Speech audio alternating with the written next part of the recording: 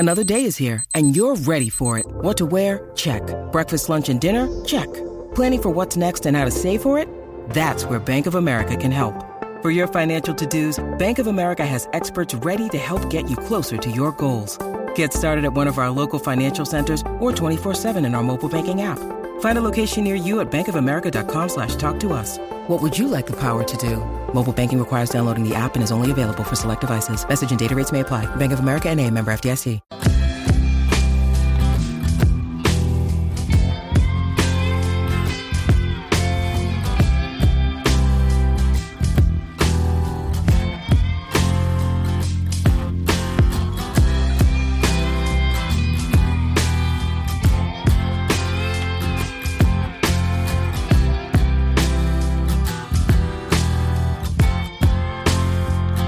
Hi everyone, I'm Austin Bechtold. Welcome to a Bucs Dugout exclusive interview with Jonathan Mayo of MLB Pipeline. Today I talked to Jonathan about who the Pirates could select at number 1 overall between Paul Skeens and Dylan Crews of LSU, and also MLB Pipeline's updated top 100 prospects list. So Jonathan, right off the top, Paul Skeens, Dylan Crews, the two potential number 1 picks to the Pirates. Everybody knows who they are. And to be completely honest with you, I'm kind of glad the college baseball season is over, because after every single game I watched, I seemingly changed my mind on who I think the Pirates should take. At this point in time, before we get into who they should or maybe will take, what do you like the most about Crews and Skeens in terms of their overall tools and potential? Yeah, keep using the term like there's no wrong answer. I'm kind of answering the question you said we're going to answer later, but it just it's an interesting year where there are multiple possibilities. Guys who really fit the bill to be a potential number 1 pick. Not just those two, mind you, but especially those two. So I'll start with Skeens, who we just put up, at number 1 on our draft top 250. He's, we haven't seen somebody like him in quite some time, and you don't. It's just an ability to be a top of the rotation kind of guy. I don't like using the term ace because there aren't that many of them, but he has that potential. There's a reason why scouts, whose job it is to nitpick, think he's the best pitching prospect since, at least since Steven Strasburg. People have mentioned Mark Pryor. They've mentioned Garrett Cole also, but Skeens has been more dominant in his draft season than Cole was at UCLA the year that the Pirates took him number 1. It's an ability to maintain ridiculous velocity deep into starts. I don't even know how to describe his breaking ball. It's just stupid. And then kind of like with Strasburg, although Strasburg didn't really do this until he entered pro ball, but the one little complaint was, I don't know the changeup. And then he'll flash a plus changeup. He has it in there, doesn't command it quite as well, but it's there. So we're talking 3+ pitches, plus makeup. He checks off pretty much every box, with the small exception of maybe years of track record, just because, it was a 2-way guy at Air Force. But, the flip side of that coin is that there may be, I don't know what more upside there could be, but he showed what happened when he just focused on pitching for the first time only this year. So who knows once he gets into pro ball. Crews has 3 years of track record in the best conference in college baseball. He's done nothing but hit and drive in runs. He gets on base. He's proven he can play center field. I think that was sort of even I went back and looked at his report from high school, and he was a pretty good prospect. But that was the COVID draft, and he knew he wanted to go to college, so he removed himself. The one question was, he may get a little too physical. Maybe he's better off in an outfield corner. He's gotten stronger. He's gotten faster, and he can play center field. So now we're talking about an up-the-middle player who's going to hit in the middle of a lineup. And with On base skills are ridiculous. Plate discipline. I think he got on base every game this year. I mean, which is it's crazy. Considering teams probably tried to pitch around him, although that lineup was stacked. But so you're talking two guys who performed the highest level of college baseball. Got their team to win a title, and won't take very long to make it to the big leagues. Both of them.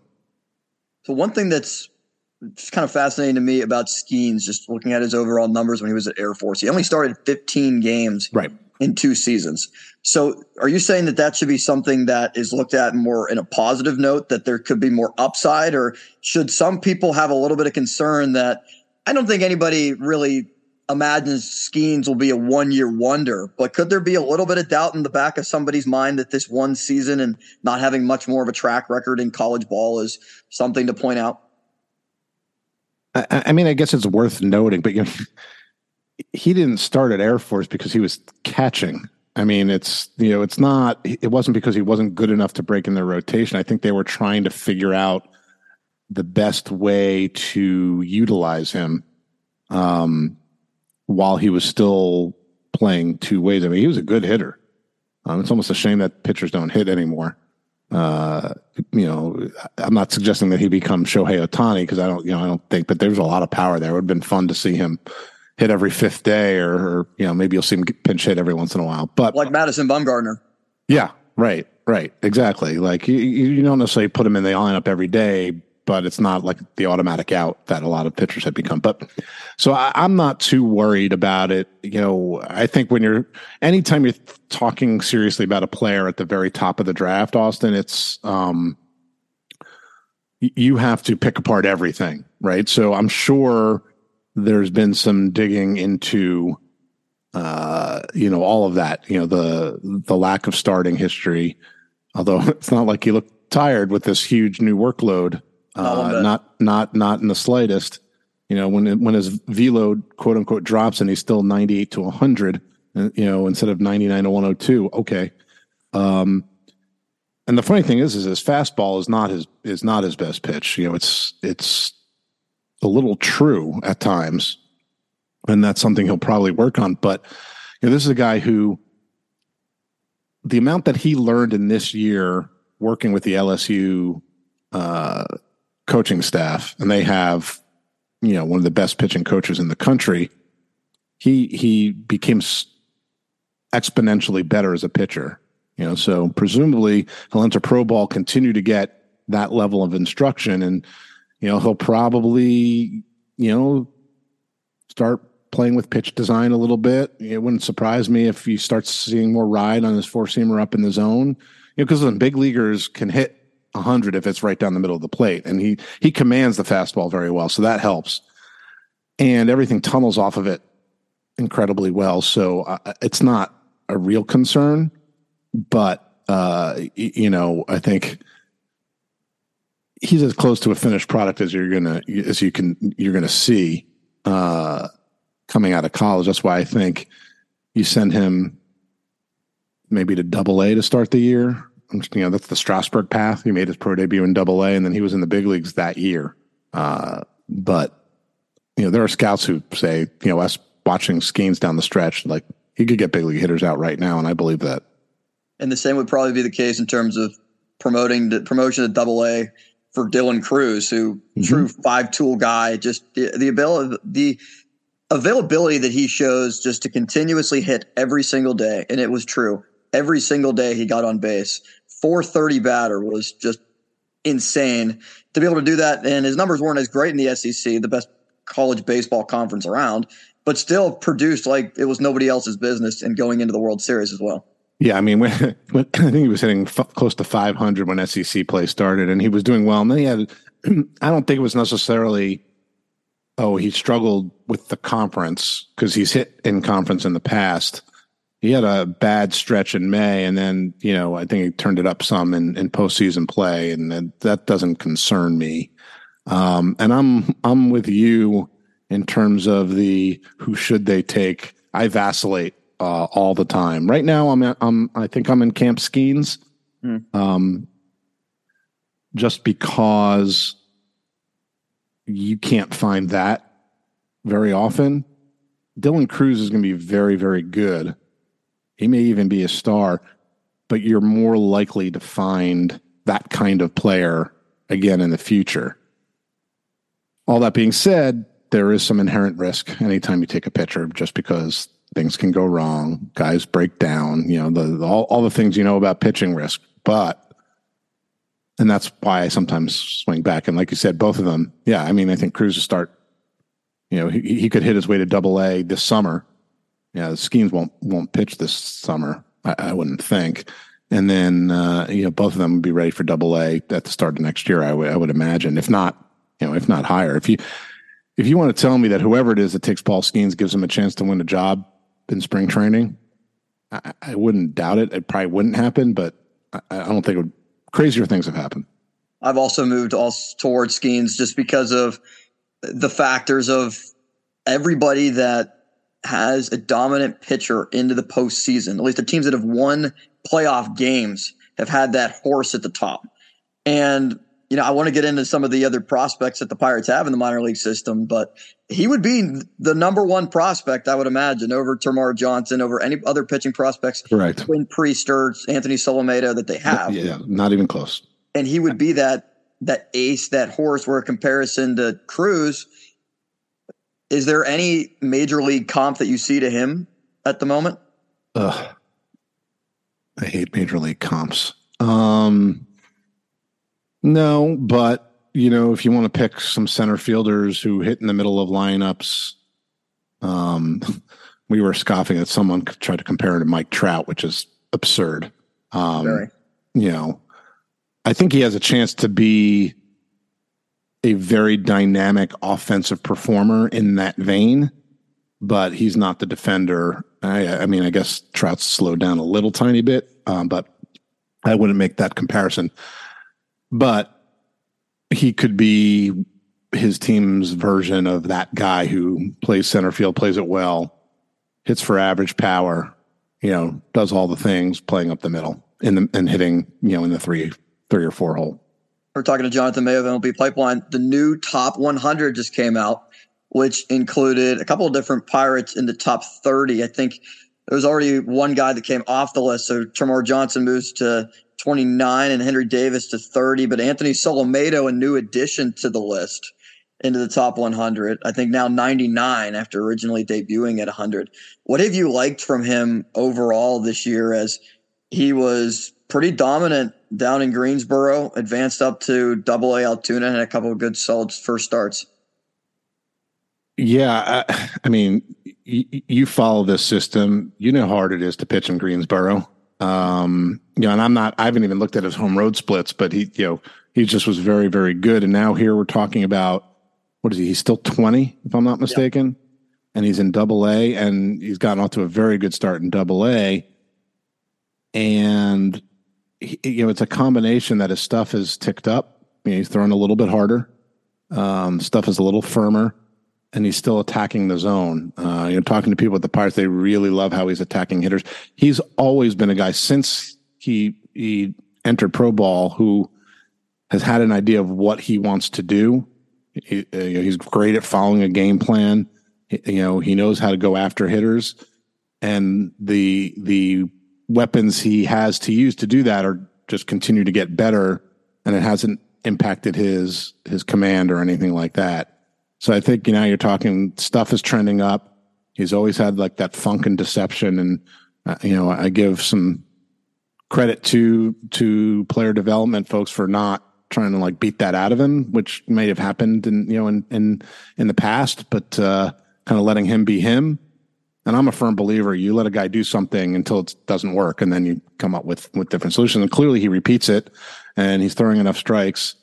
And I think that, so it's those combinations. And now he's so young for his level that he is ahead of the developmental learning curve by quite a bit. Henry Davis has played 10 games in the major leagues, and he is arguably the Pirates' best hitter already. And that might be partly because Brian Reynolds is on the IL and will be coming back this weekend. But from everything that I've seen from Davis, impressive at-bats. He works the count. He can hit both gaps in the outfield. He's been playing a lot better in right field than I think people would have thought that he would have, and just how he's adapted to the Clemente wall. And you can see his arm out and right on display a couple of times as well. It's not been needed to be able to throw runners out at home, but just getting the ball back into the infield.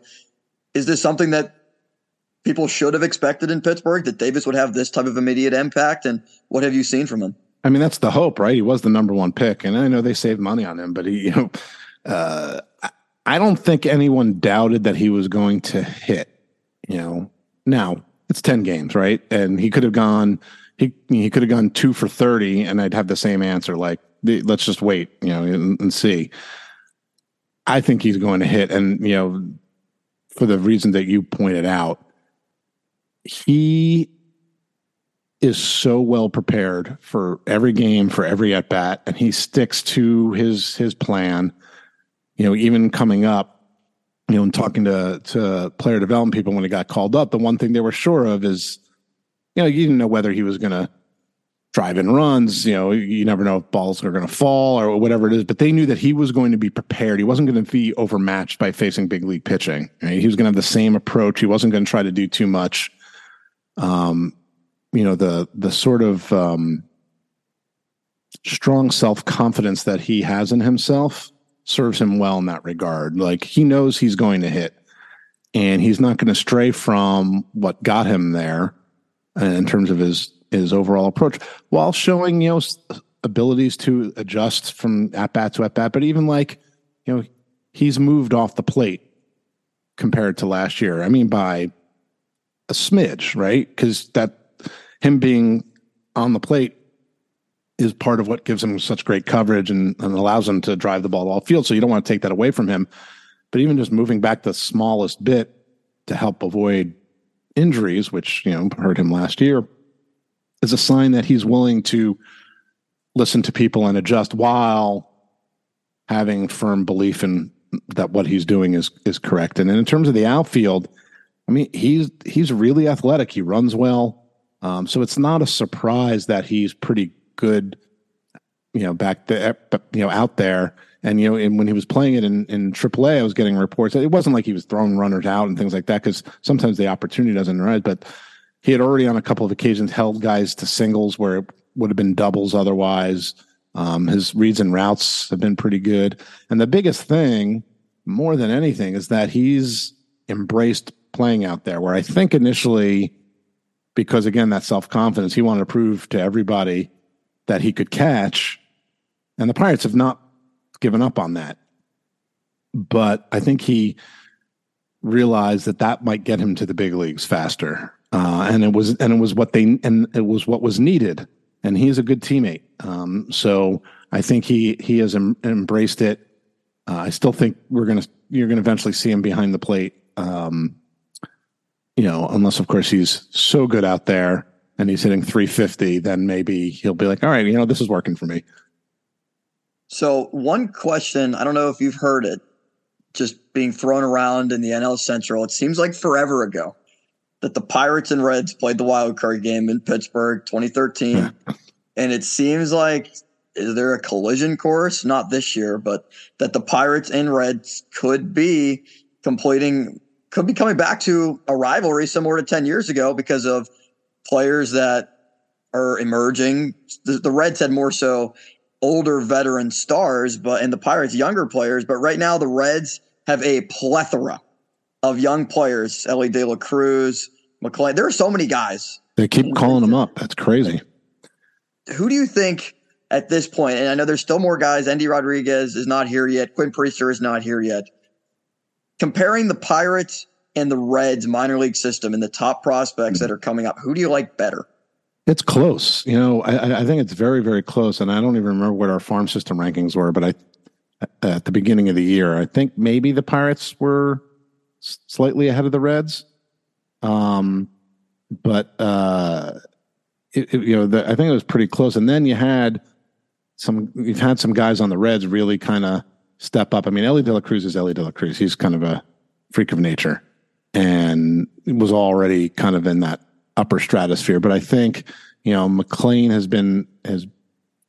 thought he'd be a solid major leaguer, but he's been much better. Andrew Abbott has been really, really good. And again, I'm like, all right, he's going to be a good major league starter. I love the way he competes, but he's been pitching like, more like a frontline starter as opposed to like a middle of the rotation guy. So I think they've gotten a bit, more contributions than expected. Christian Encarnacion Strand is just crushing the ball in AAA, and there's no place for him to play in the big leagues. And, that's the sign of things going well. And I think, here in Pittsburgh, that's what you want to accomplish. It's happening in Baltimore, where you get this group of players at the upper levels and they're competing, and then there's a log jam because the competition brings out the best in players.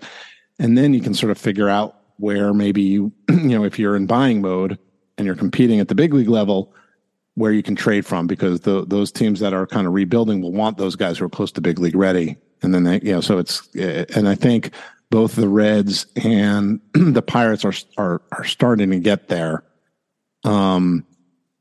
Based on performance this year, maybe the Reds are a tiny bit ahead of the Pirates. But and some of the Pirates call-ups were out of necessity. I don't know that you would have seen Nick Gonzalez in the big leagues if there weren't a need. And he's shown some of the things that he's capable of doing. It's good for him to get the opportunity. And I think the Pirates are in a state now where if those guys do really well, if he's going to stay, even if it was meant to be just an injury replacement, like I don't think you're going to see him get sent down necessarily. But sometimes there's necessity and you don't have anyone to call up. The fact that they had a Jared Chiolo who could come up and just fill in for Cabrian Hayes, and it's not like, we've got to push him up before he's really ready, is another sign, in terms of the strength of the farm system. But the Pirates for a while now have been more depth than sort of high level, elite level prospects. Some of that may depend on how Tamar Johnson develops, and there's some other guys who I still think have a chance to be very productive big leaguers. So, Jonathan, you have a new book coming out, Smart, Wrong, and Lucky. Why don't you tell us a little bit about it? Yeah, it's kind of a love song for scouts. I spend so much time talking to scouts, and they all have these incredible stories.